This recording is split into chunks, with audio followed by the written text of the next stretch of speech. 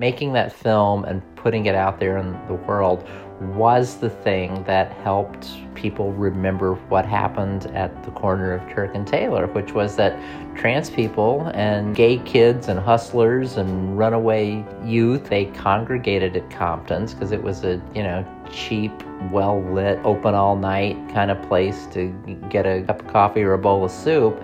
And the cops would routinely come in there and hassle people. And one night, they just got sick of it and they pushed back. Hey everyone, this is Micah Sigourney, or Vivian Forevermore. Welcome to Stud Stories. This is our queer liberation episode, also known as Gay Pride. We have a special guest host. She was also the first guest on the pod, Stud co-owner and good friend, Honey Mahogany. Are you ready to do the intro? Sure, let's do it. Take us away, Honey Mahogany.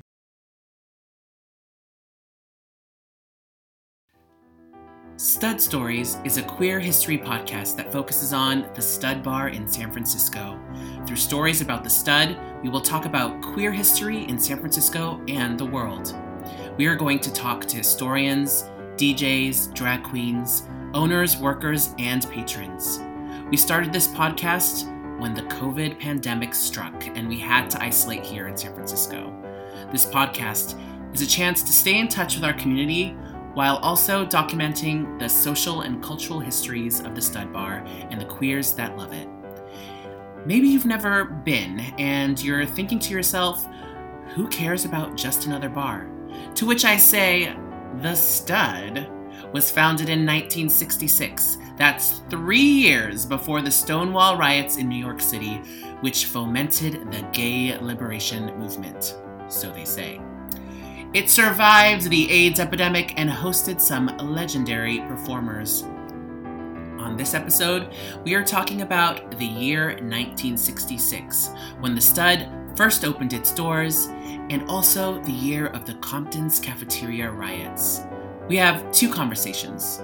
One with Susan Stryker, genius historian and creator of the documentary film Screaming Queens, and another with Arya Saeed, the legendary co-founder and executive director of the Transgender Cultural District.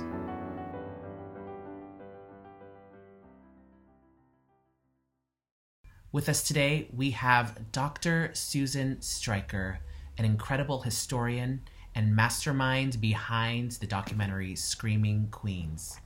Dr. Susan Stryker, welcome.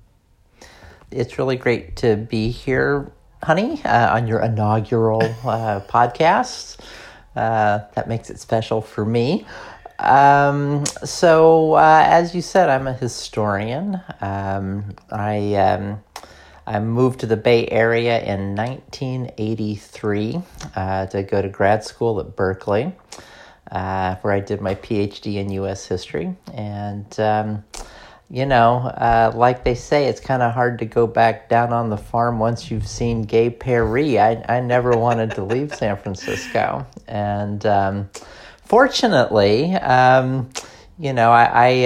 was I dealt with some gender issues my whole life, and it was while I was in grad school that I, decided that I just really needed to transition if I was going to, make it to my 30th birthday.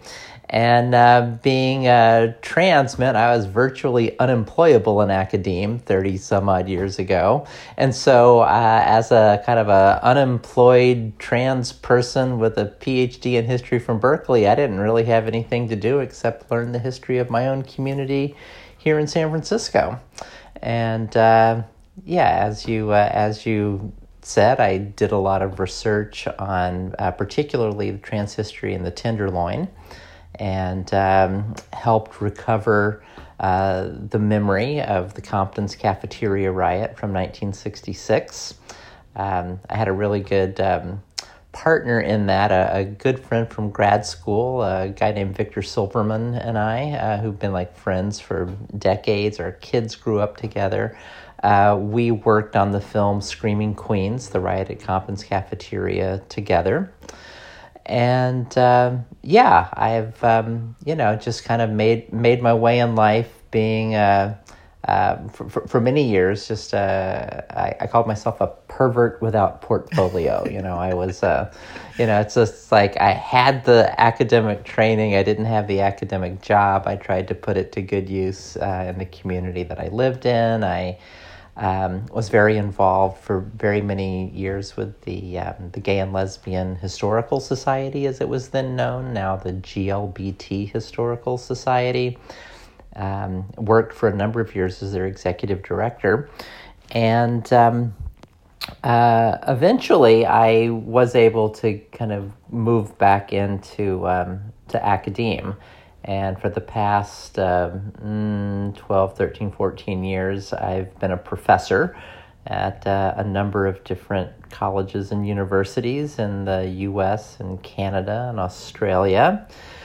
And most recently, I've been at the University of Arizona in Tucson, where we had a chance there to do a really amazing program in transgender studies. Like, we were able to hire faculty in trans studies and, start training grad students. We launched an academic journal, TSQ, which is published by Duke University Press.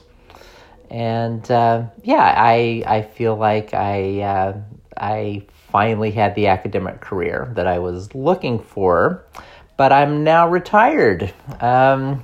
I have just moved back to the Bay Area. I kind of transitioned out of being in Tucson a year ago. I had a visiting professorship at Yale University this past year, which, was a little truncated because we had to leave the New York City area because of the coronavirus. I was very sad to go because I definitely, I heart New York. I really do.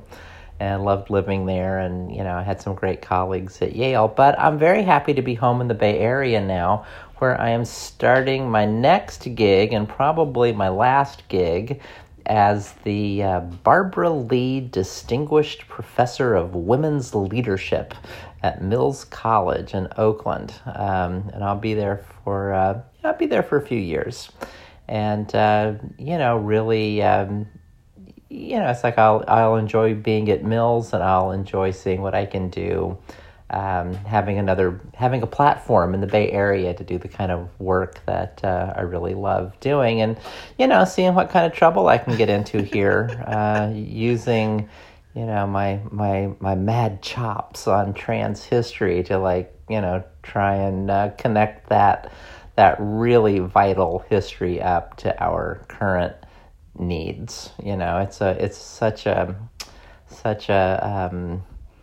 fraught moment that we're in. But as things fall apart, maybe something better grows up in the cracks. And that's we need to see where our roots are so we know what's coming up. That's right? Absolutely right. Well, we are so lucky to have you today, and also just in general here in San Francisco, more full-time, because you've been living here for a while. And actually I'm finding out or realizing so many things in common. You said you came here in 1983. I also came here in 1983. I was born here in 1983, tail end. You're my son's age. Yeah. So, I also went to Berkeley for grad school, though I did social welfare. And I think we actually live just a few blocks away from each other here in the city, because I'm here on... Yeah, I'm in the Mission, right by Precita Park. Yeah, I'm literally 2 blocks from you, I think, because I'm by Cesar Chavez in South Venice. So cool. Right. So, I just feel very privileged, that we've got a place to stay in San Francisco. A lot of my community is moving away, getting forced out. That's very sad, and I'm just sort of determined that since we've got our feet on the ground here, that we were going to stay and keep San Francisco queer. That's right. I mean, right? I don't know if you know, but that is actually part of the vision statement for the Stud Collective, is keeping San Francisco queer. So, and this is actually a good segue into some of the stuff we're going to be talking about, because that is ultimately why we established the Compton's Transgender Cultural District is to prevent the continuing displacement of queer and trans folks from a neighborhood that has, been our home for so long, especially for people who are just coming here, whether it be exiting incarceration, whether it be fleeing abuse, or just coming to the city to make a life for themselves. Queers and trans folks have really been coming to the Tenderloin for generations. The Stud Stories podcast that we're on today, it really is actually taking moments of the Stud's history as well as the broader history of queer people in America and in San Francisco specifically. We are going to be talking about 1966 today, that year specifically, and the things that led up to the movements that have sort of shaped the culture of the city and our country around that time. The reason we're concentrating on 1966 is because the Stud actually opened in 1966, which is obviously a pretty huge deal to me. And it's also the same year as the Compton's cafeteria riots. So, Susan, what do you know about the riots?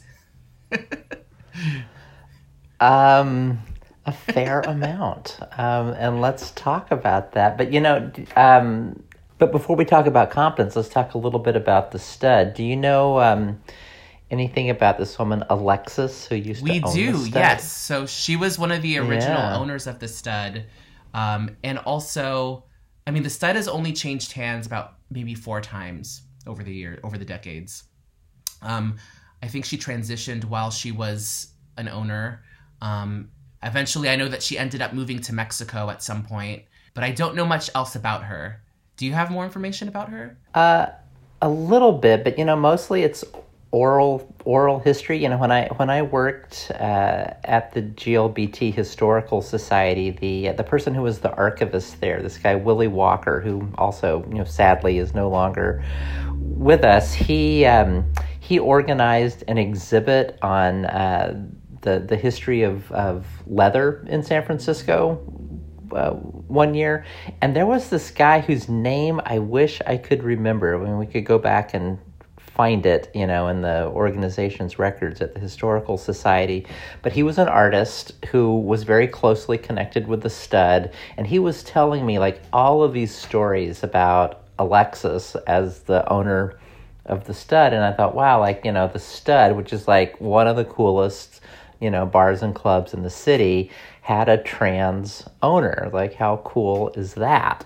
This guy was also telling me that the Stud was really important because of its, that it was where psychedelic leather first took off. The leather community in the earlier 60s and 50s was more that kind of, sort of Marlon Brando biker jacket look, is very butch, very, tough looking. Tom of Finland's, very strict roles. And that, an only in San Francisco kind of moment. The leather bar owned by the trans woman is where all of the, the leather folks were dropping acid and doing psychedelic leather. And so I thought, well, that's pretty darn cool that the Stud brings all 3 of those strands together. And then, in the early 70s, I found this article, I forget which newspaper, which gay newspaper it was in, but after Huey Newton, had said that the Panthers, it's we should be liaising with, the women's movement and the gay liberation movement. Well, there were Panthers in Oakland who were going well, all right, if Huey's saying we should liaise with gay liberation, there were some members of the Panthers who were maybe, keeping a little on the down low. And it's all right, this is our opportunity to liaise. And that the first kind of meetings between the Panthers and the gay liberation movement took place at... The Stud? I did not know that. Yeah. That is so cool. Yeah, so the Stud is just this, in my mind, it's this totally legendary, deep, dope San Francisco place. It is where, so many different strands of our, intersectional communities. It's they all get, it's they come together in kind of a hairball at the Stud. Yeah, I'm a little bit in tears over that. That's incredible. Yeah. I think it was the acid, because acid like opens your mind up, right? That's what it's supposed to do. It sort of makes you feel like you're a part of this greater universal life force. And not that I've ever done it, I'm just saying this is what I've heard. You've heard, people have told you I've watched that, documentaries on it. And so I feel like maybe that is actually sort of the foundation of why the Stud became what it is, which is sort of, a community that is open to difference and open to like a variety of different types of people and creativity, and where anything sort of anything really goes. That's fascinating. That's so this is why we are so happy to have you on this podcast, because you're teaching us about our history. Just doing my job, man. Well, so 1966, and this was actually back when we were at the Holy Cow, where the Holy Cow is now. Do you know anything else about that space at all? I do not. I don't know very much about that space either, but I did do a little bit of digging, and I found the current 399 space where, we just closed the doors on that space after the Stud being there for, almost 30 years. That space before it was the Stud was Club 9, which was also, I guess, a very artsy sort of punk rock bar. And the building behind it apparently was an art hotel, or at least for a period of time, where each different hotel room had different exhibits in it. And people like, Courtney Love and other folks, used to be the door girl, and there were all sorts of different punk rock bands, but also art exhibits happening within the bar, and they would post different, controversial pieces of work on top of the building, and apparently get a bunch of, media coverage. And so that space, I didn't realize that space had such a legacy of creativity and of being avant-garde, and also, people just not giving a shit and putting it out there, and really being advocates and being sort of ahead of the curve in that way. And so, realizing that and really learning the history of that space makes me so sad that we had to leave it, because, I don't know what's going to happen to that space now. The Stud will continue. Like, I think we're committed to that, to finding a new home, but the energy of that space and the decades of creativity and beauty and art that have been produced there, I hope that magic continues in that area, in that building.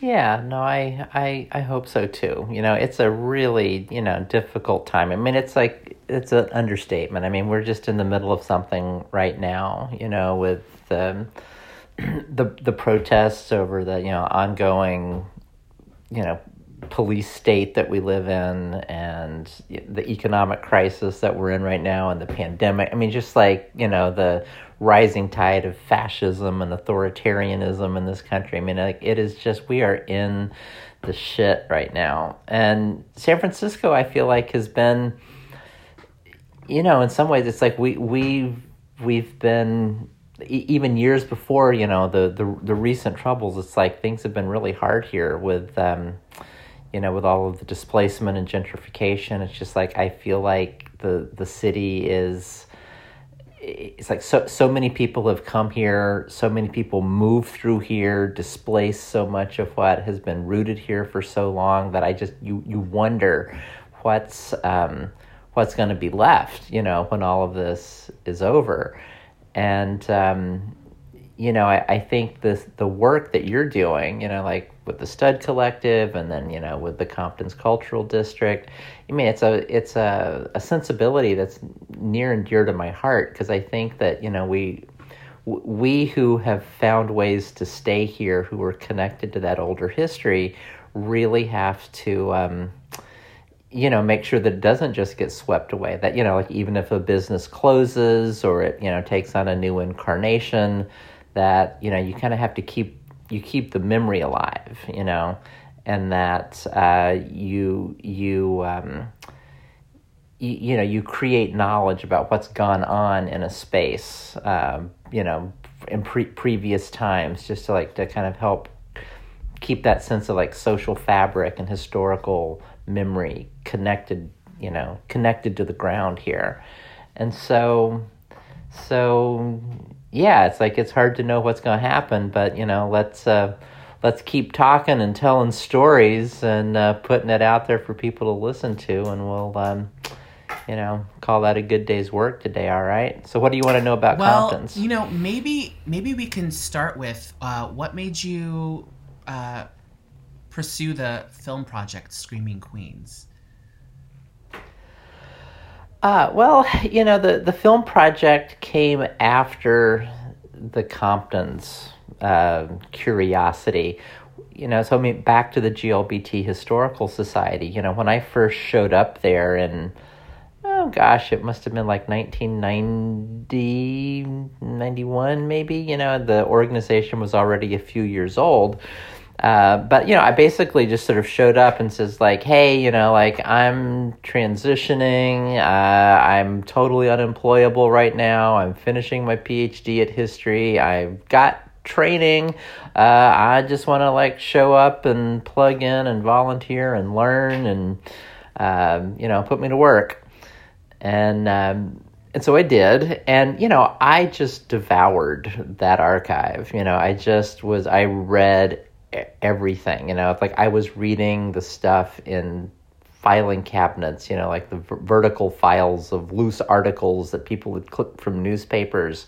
And I found this mention that it was actually a guy named Greg Pennington, who's still around, who he had started some project back in the 80s of trying to develop a chronology of all important gay events in San Francisco, just by reading the newspapers and writing down dates, and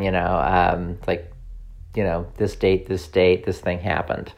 And I was reading through this chronology he was pulling together, and it just said August 1966, drag queens, fought back against the police at Compton's cafeteria. And it's like, what? And I thought, but then there wasn't anything more about it than that. And so I was on the prowl for years, trying to figure out what that was about. I talked to Greg, and he said, oh yeah, I think there was some mention of that in one of the, Ray Brochier's, Gay Crusader newspapers or something. And, I was looking. And then when I found the story, was actually in 1996, when I was working with my friend Jim Van Buskirk, who used to be the program coordinator at the Hormel Center at the San Francisco Public Library. And we decided we were going to do a little book on San Francisco queer history called Gay by the Bay, Queer History of San Francisco.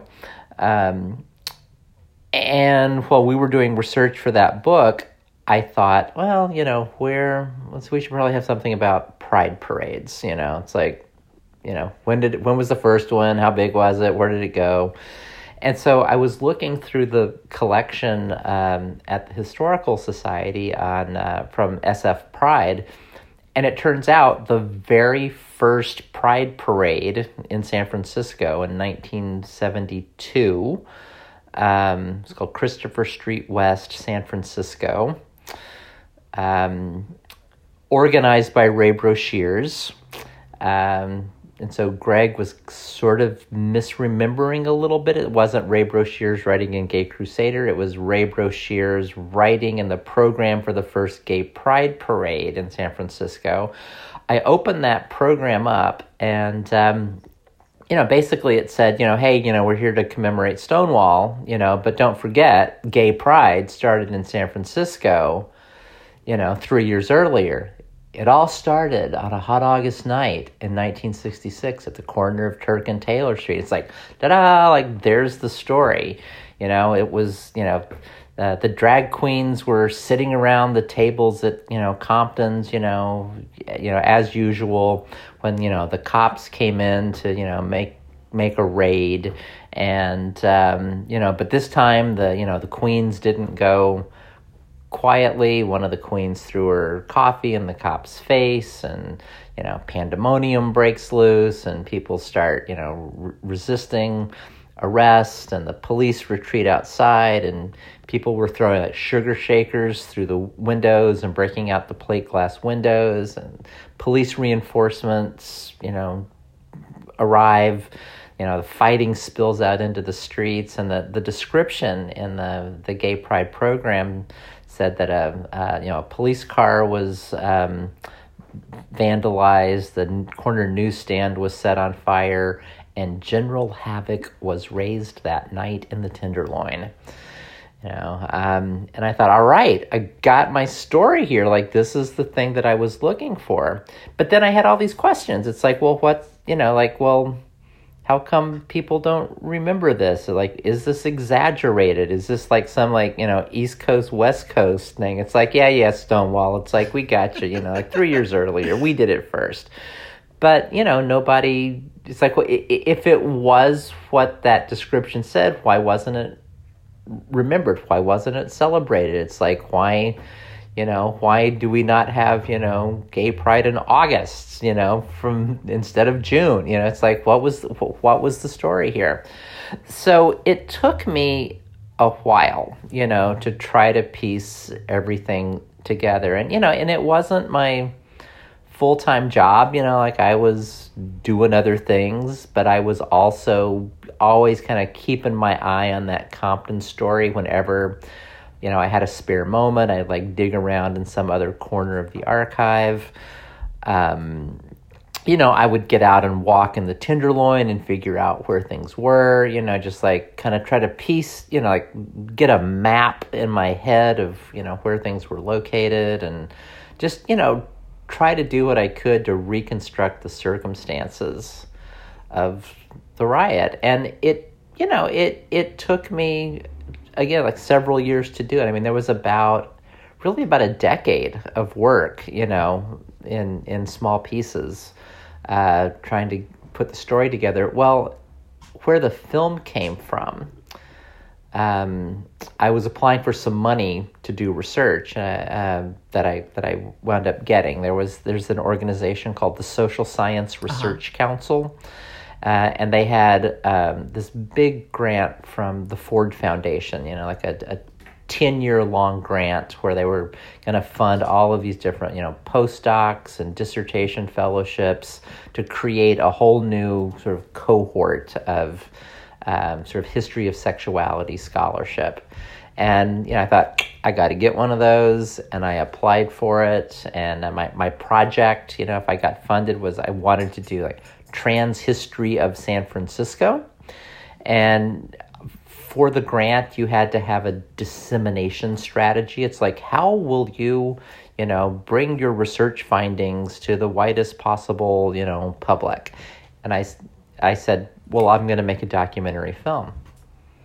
And so, I mean, I'd never made a documentary film before, but I loved film. I'd always wanted to make a film, and I thought, thank you, and I just thought, well, I'm going to learn how to make a film if I get this money, and I'm going to make a film about Comptons. And I got the film. I mean, I got the money. Well, we got the film too. It's like I got the money, so we made the film. And like I said, I mentioned my friend Victor from grad school. He's just been one of my best friends my whole adult life. And he was on sabbatical from his professor job down at Pomona. He's going like, yeah, I don't know if I want to be a history professor. I want to make film. It's like, you want to make a film? I said, funny you mentioned that, because I just put in this grant application to make a documentary film. And he said, oh, no, I didn't want to make a documentary film. I wanted to make a feature film. It's like, let's write a screenplay. Like, let's do like an indie feature together. And I said, tell you what, if I get the money, let's make the documentary together. And if I don't get it, sure, let's go write a screenplay on spec, like that'll be fun.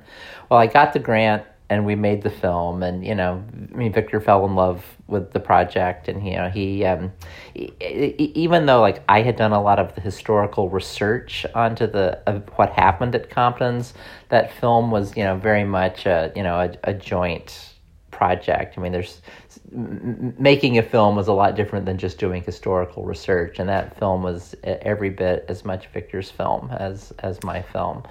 But anyway, so yeah, we got our first funding for that in 1998, and we finally finished the film in 2005, and we got our finishing funds. Came from we got support from Frameline early on. But we got a production agreement with ITVS, which is the organization that works with independent media producers to produce documentary film for PBS. So KQED was our station partner. We worked with the people there. They were incredibly supportive. We had a great executive producer, Jack Walsh. I would say it was like 14 years after I first saw some mention of the Compton's cafeteria riot. We got that film up on the screen at the Castro in June 2005. And the rest is history. It was the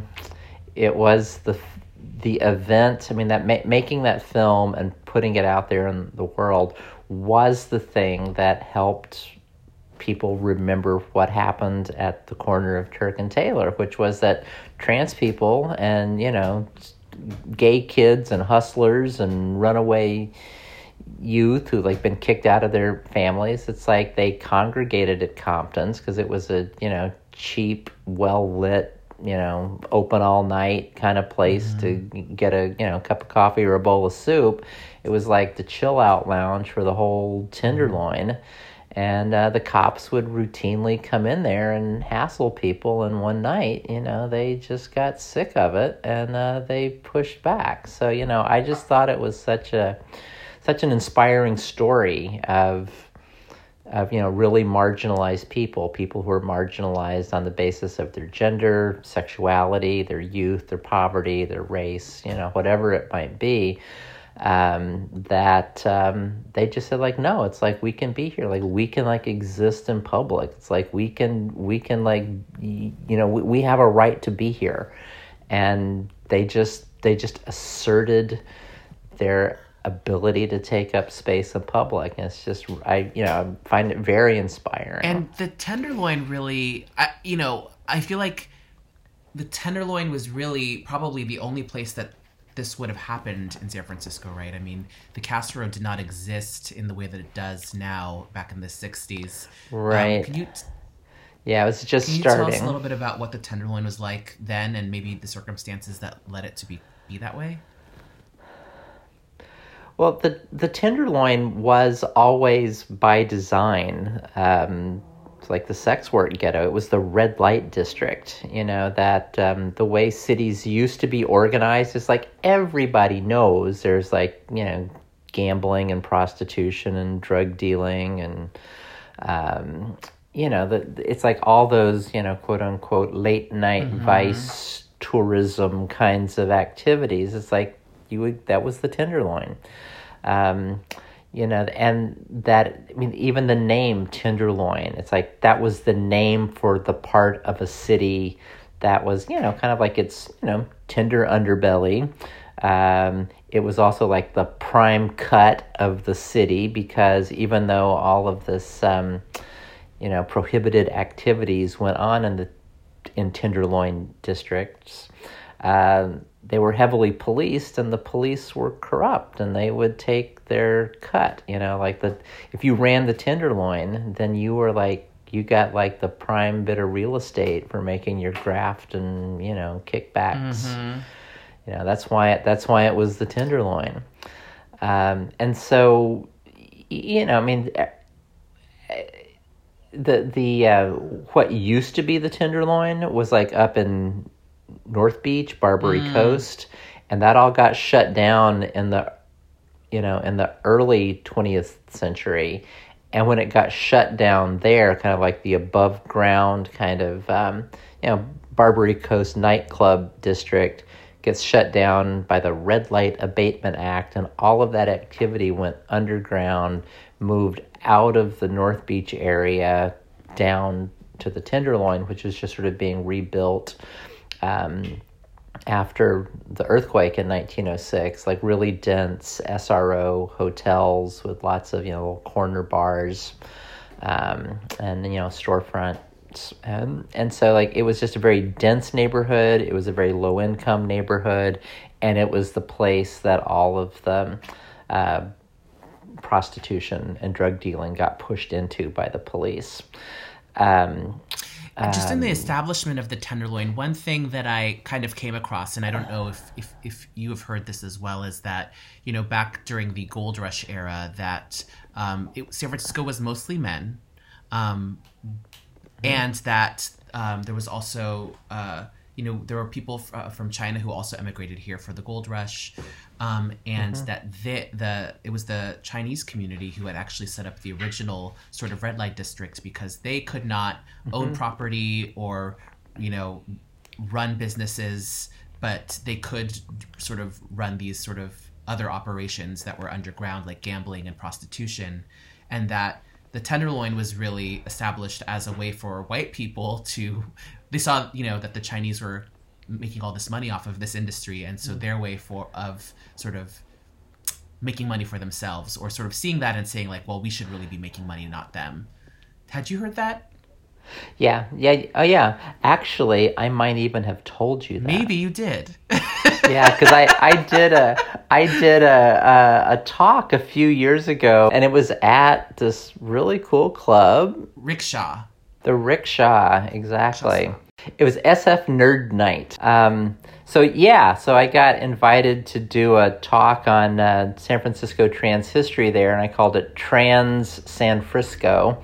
And it was basically like a 10-minute talk on how come, trans people wound up in the Tenderloin. And I did sort of tell that story about how,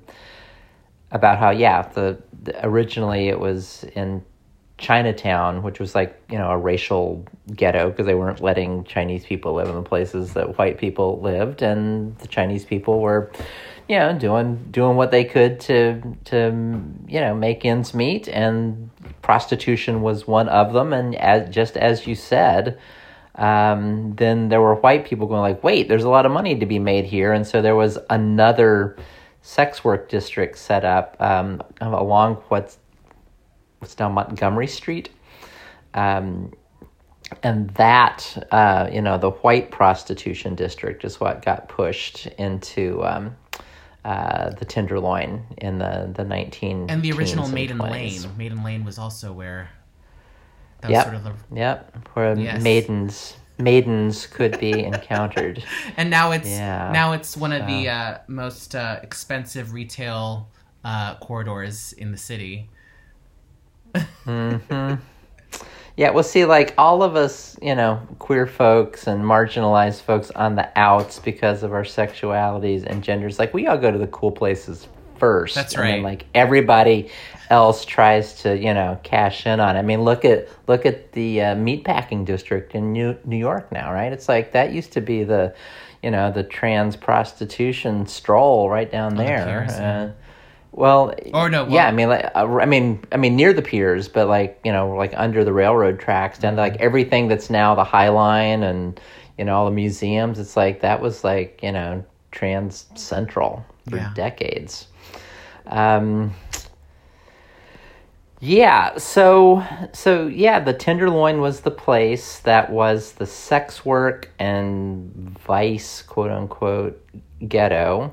And trans people wound up being concentrated there because of employment discrimination, housing discrimination. They couldn't get places to live elsewhere in the city if they were visibly trans. They couldn't find work. So what do you wind up doing? You wind up living in one of those SRO hotels somewhere, I don't know, Turk, Taylor, Mason, like down in the lower Tenderloin. And you like find some job in your neighborhood, or you're like out on the stroll. It's like that's how people survived. And at the time, there were these public decency laws, right, which sort of prevented people from, effectively cross-dressing. But again, because the Tenderloin was more of this vice district, the laws were a little looser there. Is that right? I don't know if you would say looser, but people could do things in the Tenderloin because it was quote unquote the ghetto that they could not do on Market Street, which was where families would go shopping. Mm-hmm. It was kind of like a containment zone for people who were gender and sexually variant in some ways. It doesn't mean that you were safe there. In some ways, it was like fish in a barrel. But you did have a little bit more. I don't even want to say breathing room.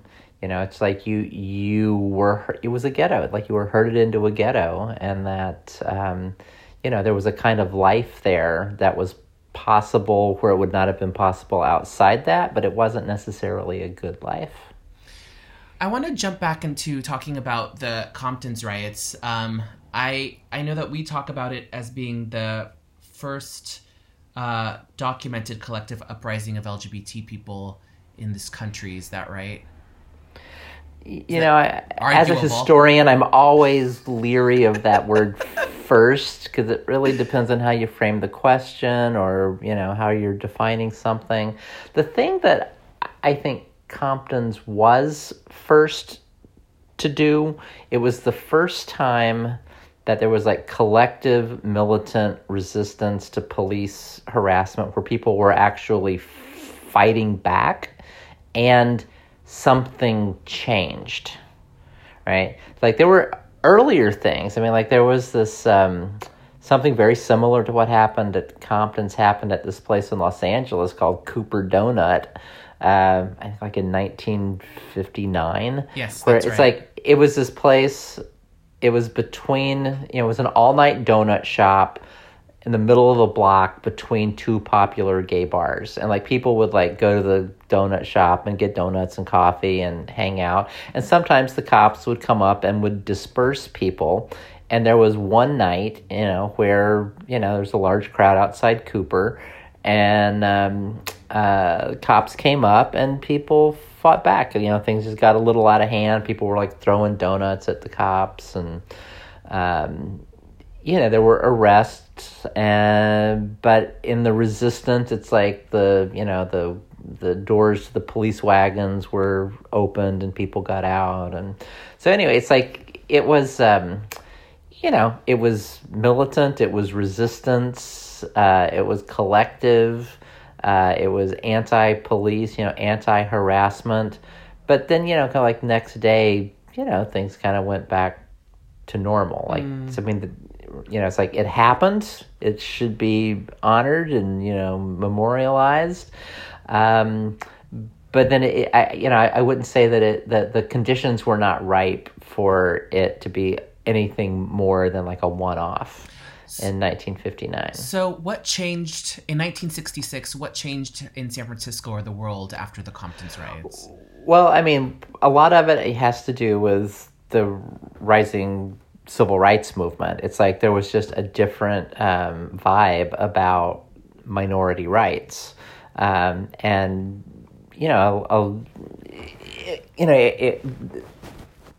People were just much more willing to assert themselves, I think, and to think of themselves as a member of an oppressed or subjugated minority population that should be entitled to take up public space. That was really different between 59 and 66.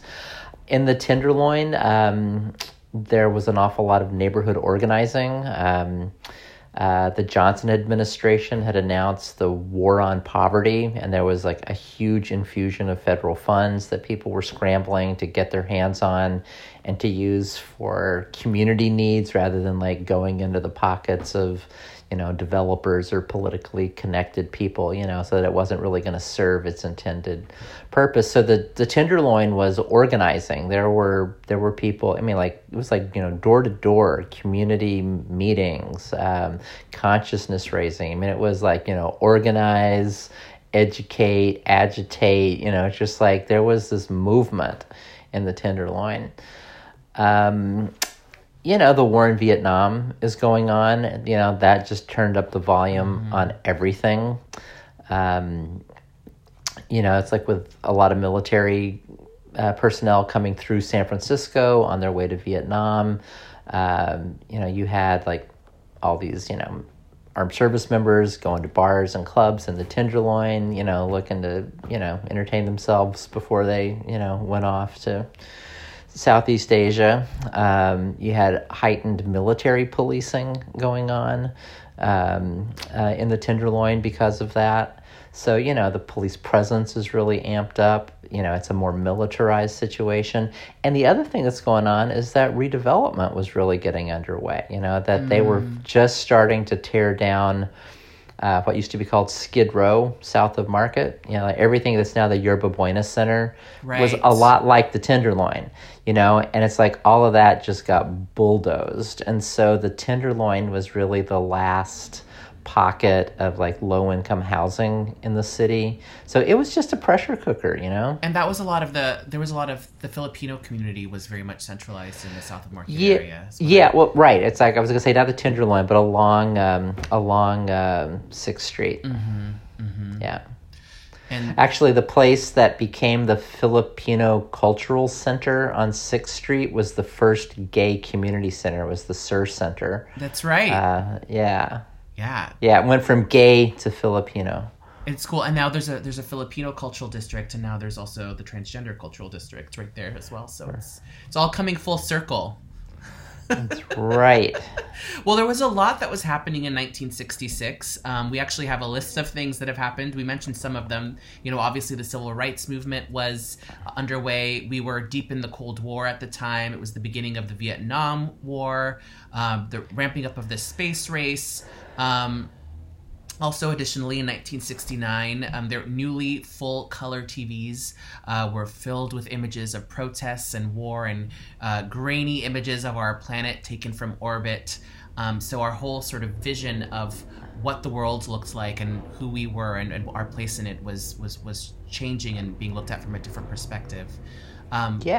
We had the first successful artificial heart surgery. The first woman to run the Boston Marathon was in 1966. Thousands of anti-war protesters picketing the White House, the Supreme Court ruling for what we now call Miranda rights, Miranda versus Arizona, the founding of NOW, the National Organization for Women, and the signing of the Freedom of Information Act. So a lot of political turbulence, but also a lot of amazing, I think, social gains that came out. Yeah, I think so. Things were, I really think of like 66 as the year that it's kind of like the 50s really ended and the 60s really started, in 1966. It was when, like if you think about the baby boomer generation, like the people born like 1946 forward, it's like the baby boomer generation, it's like the oldest ones are 20, and the little younger members of the baby boom generation are, in their teens. And like this is the moment when the first post-World War II generation is really, coming into their adulthood, and, their world's a really different world than their parents' world. It's not the Depression. It's not World War II. They're awash in, sort of, consumerism. They're awash in, the society of the spectacle, that falls into place, post World War II. And it's a more psychedelic world in some ways. It's like it's in color instead of black and white. It's like there's this sense of things really kind of bursting at the seams in the mid-1960s. And I would say nowhere else like San Francisco. I mean, San Francisco was the epicenter of a lot of that. Mostly because of the acid, right? I think so, and don't underestimate the power of, changing your mind, I think, I'm not going to go off and preach on psychedelics just at the moment, but, I think they got a bad rap because, they were criminalized, and, it was kind of like, thinking of the 60s, like the whole thing was just a bad acid trip. But they're really powerful drugs that like change your perception. And that, when you have like thousands and thousands of people, like decentering their egos and, just knowing in their bodies that's like reality can be different than you've been told that it was. It's like, that's really politically powerful.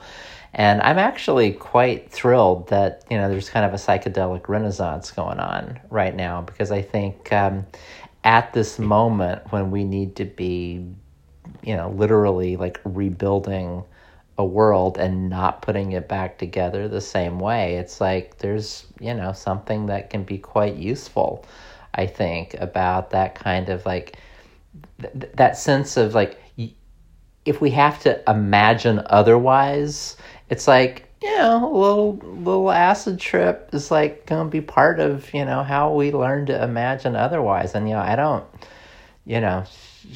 any substance can be abused, right? But it's just like, I think that there's something really powerful in psychedelics.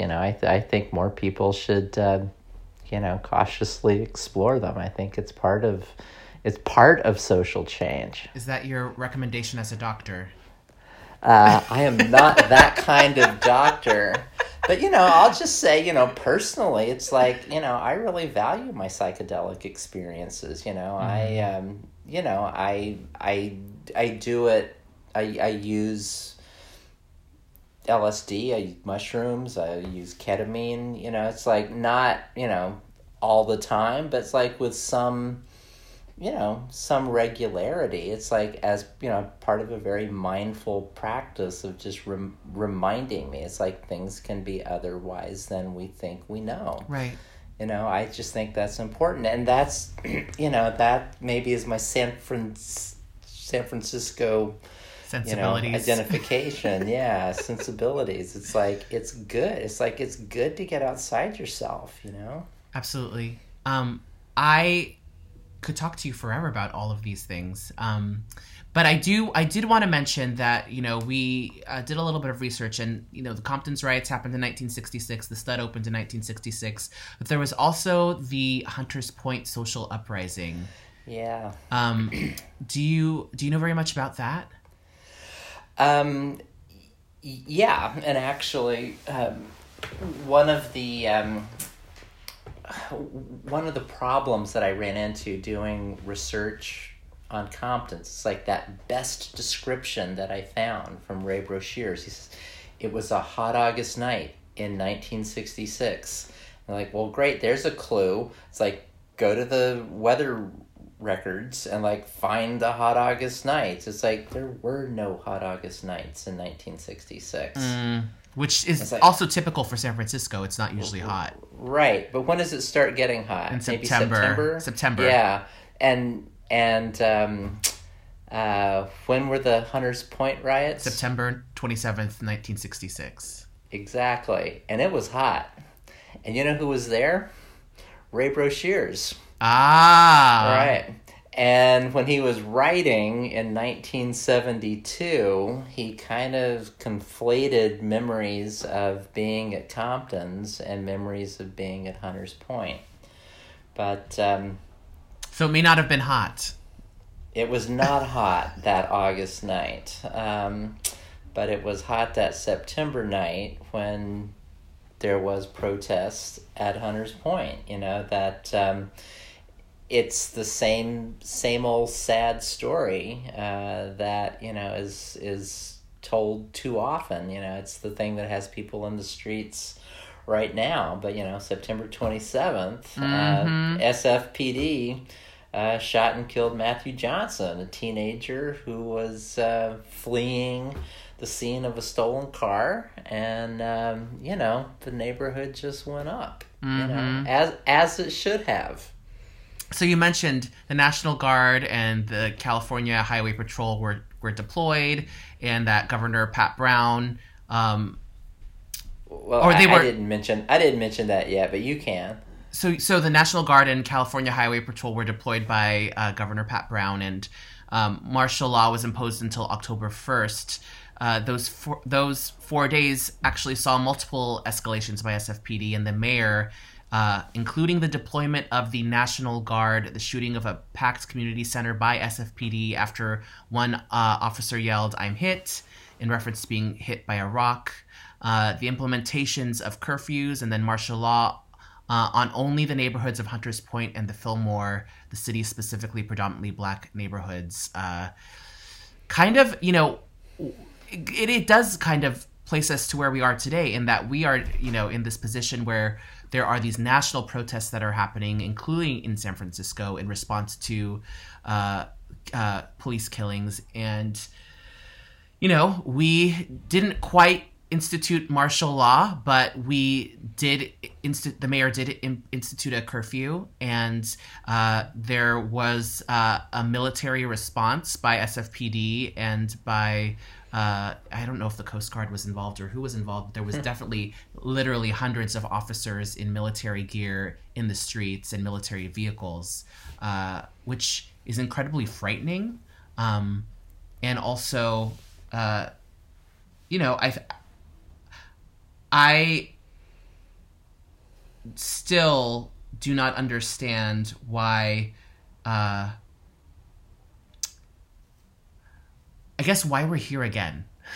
I do understand. I understand because, we are in a moment in time where the nation, in many ways, that the nation is on lockdown.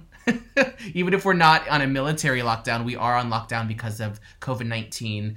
The economy is struggling, is at its lowest point since the Great Depression. And so people are out of work, freaking out about how they're going to pay their bills. The government hasn't been very much help. People are forced to stay home and not work.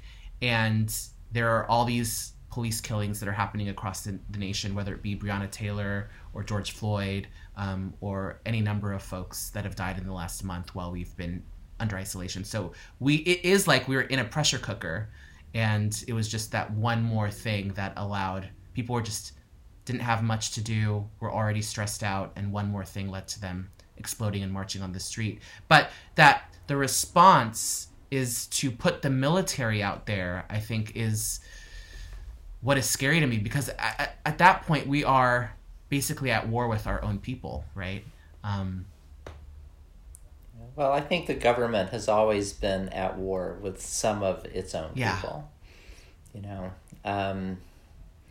and that, there's a civil war that is just running through the fabric of this nation, that it's a seam. It wasn't just an event. I mean, it flared up 1861 to 1865, but there's an ongoing civil war in this country. And that, when the pressure cooker is boiling, just like that structural conflict that we have, it flares up. And it's like with so much in society unraveling right now, it's like, it's no surprise that that we're seeing the violence that we've seen from the police. It's like, and it's no surprise that people are that they've just like reached a point right now, because it is an unprecedented historical moment of just basically saying, like, it's like, shit, I told you before, just like this is not okay, and it's like, and we really mean it, so what are you going to do? And it's like, and this is honestly the first time in my almost 60 years on this planet now that I have seen a better moment for like pushing for police abolitionism, abolition of the prison industrial complex, real like structural change in the economy.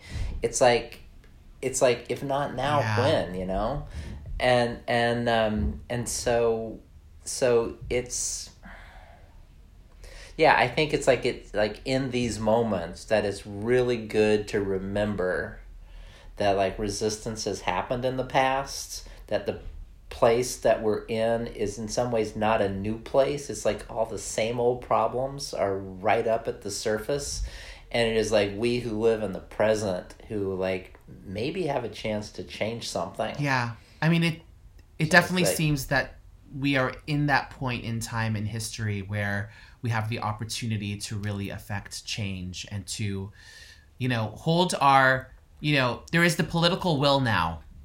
We are at a moment where the political will exists and where the American people are galvanized, and we should take advantage of that. My fear as a Black person, as someone who has sort of seen this ebb and flow of civic engagement from the American public, my worry is, that this will not be sustained, because it cannot happen in a few weeks.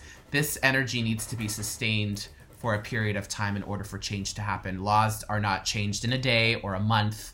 Sometimes it's 6 months to a year to 2 years to get things passed that will actually make a difference. And so I just hope that this isn't a flash in the water, and that this is able to hold the nation's attention enough, or for long enough, for change to actually happen.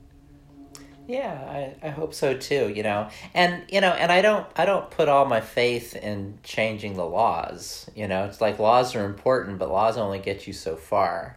You look at all the changes that have happened in not even law, but just like, administrative practices about don't use chokeholds, or, wear body cameras, or whatever. It's like you can make all of these like changes, and if people's hearts and minds are not different, it's like it's not going to make any difference, and if the people don't demand what we need, it's like, and if and I don't blame people for not like rising up, because it's like there is, maybe not as literally as with George Floyd, but it's like there are boots on our necks, that's like in all kinds of ways, holding us down. And it's like with people rising up right now, just like this is a moment like unlike any that I have seen, where something different could perhaps happen, where like the people are just going to say like, no, we're not going to go back to what it was. Like you got people in Minneapolis right now saying abolish the police. Like the mayor comes out to try to talk people down, and they shame the mayor, out of this public meeting. It's like he's got to like do his perp walk through the crowd. Just like that is astounding. That you've got generals calling out presidents to like back off. It's like it's something that we have not seen before. And so it's like I'm thinking like, is this truly unprecedented? I'm like, well, there haven't been political assassinations yet. The left is not bombing buildings yet. It's like, there were things that were going on in the 60s and early 70s that are not happening right now. But it's just like this idea of, like this sort of mass movement of the people right now, of just saying like, I am sick to death of what's happening. And it's like, it's not going to be like it was before. It's like before, like in January, like 3 months ago or 6 months ago, just like, it's like that world is gone, and what new world is coming? And some things are going to be worse, but maybe some things are going to be better too, and it's like, it's that holding on to like that sense of what could actually be different, and like really imagining like how different the world could be. What would it be like if police officers were just like people who investigated crimes that had happened? What if like you had like community mental health workers and nurses like helping people who are having mental health crisis? What if you're like steering people who are having substance abuse problems into like some place where like they can get help instead of throwing them in jail? What if you had jobs for people so they didn't need to steal, or a universal basic income or something? What if you had universal basic income, universal health care? Like what if you had, neighborhood groups where people like just keep an eye on what's going on around them? rather than like, not even like community policing. It's like, why do we need, this institution that comes out of like the paramilitary suppression of the population to be something that like gets our public dollars? It's like you could not have said 6 months ago, let's abolish the police, and be thought of anything except somebody on the far left fringe who's like totally irrelevant. And you've got the mayors of New York and Los Angeles saying like, oh, we're going to cut the police budgets. You've got elected officials saying we need to abolish the police. It's like, what if we really thought through the question of what does public safety actually mean? What does it mean to protect and serve? It's like, do people like need to have like armored personnel carriers on our streets? It's like, no. And if it's like that, I think about that slogan from Ben Franklin back in the Revolutionary War days, where he says, if we don't all hang together, we're all going to hang separately. It's like, but people are hanging together right now, and I think this is the moment to like not play small. Yeah. This is the moment to just like really put out your vision of what the world should be, that the way you want to live in it, and like, let's see what we can get. I think that's a great note to end on. I'm feeling very hopeful by your words. I just want to thank you, Dr. Susan Stryker, for joining us today, talking to us about the history of our city and giving us a little bit of hope for our future. So thank you so much for your time. Hey, thank you for the soapbox. Really appreciated being here. Thank you all for listening to Stud Stories. If you liked this episode and don't want to miss any future Stud Stories, please subscribe to us on iTunes or wherever you listen to podcasts. Please take the time to rate and review us. Your reviews and ratings help keep us up there in the iTunes ranking, which means more rad queers and new listeners can find us. If you really want to support the Stud and help this legendary queer bar find its forever home, please subscribe to our Patreon account. Patreon subscribers get early access to Stud Stories, special access to our archival research materials, and more. To get your very own Stud sweatshirt, t-shirt, or tank, or to find out about new merch and all the other Stud updates, please visit our website, studsf.com. And lastly, but certainly not leastly, since we can't party with you in person right now, we invite you to join us every Saturday at 6:30 p.m. for our weekly virtual drag show, Drag Alive, at twitch.tv/dragalive. Stud Stories is produced and edited by Tara Haywood, written and produced by Vivienne Forevermore, aka Micah Sigourney, along with production manager and researcher Ben McGrath, and music by Paige Turner. I was your host, Honey Mahogany. Stay studly, everyone.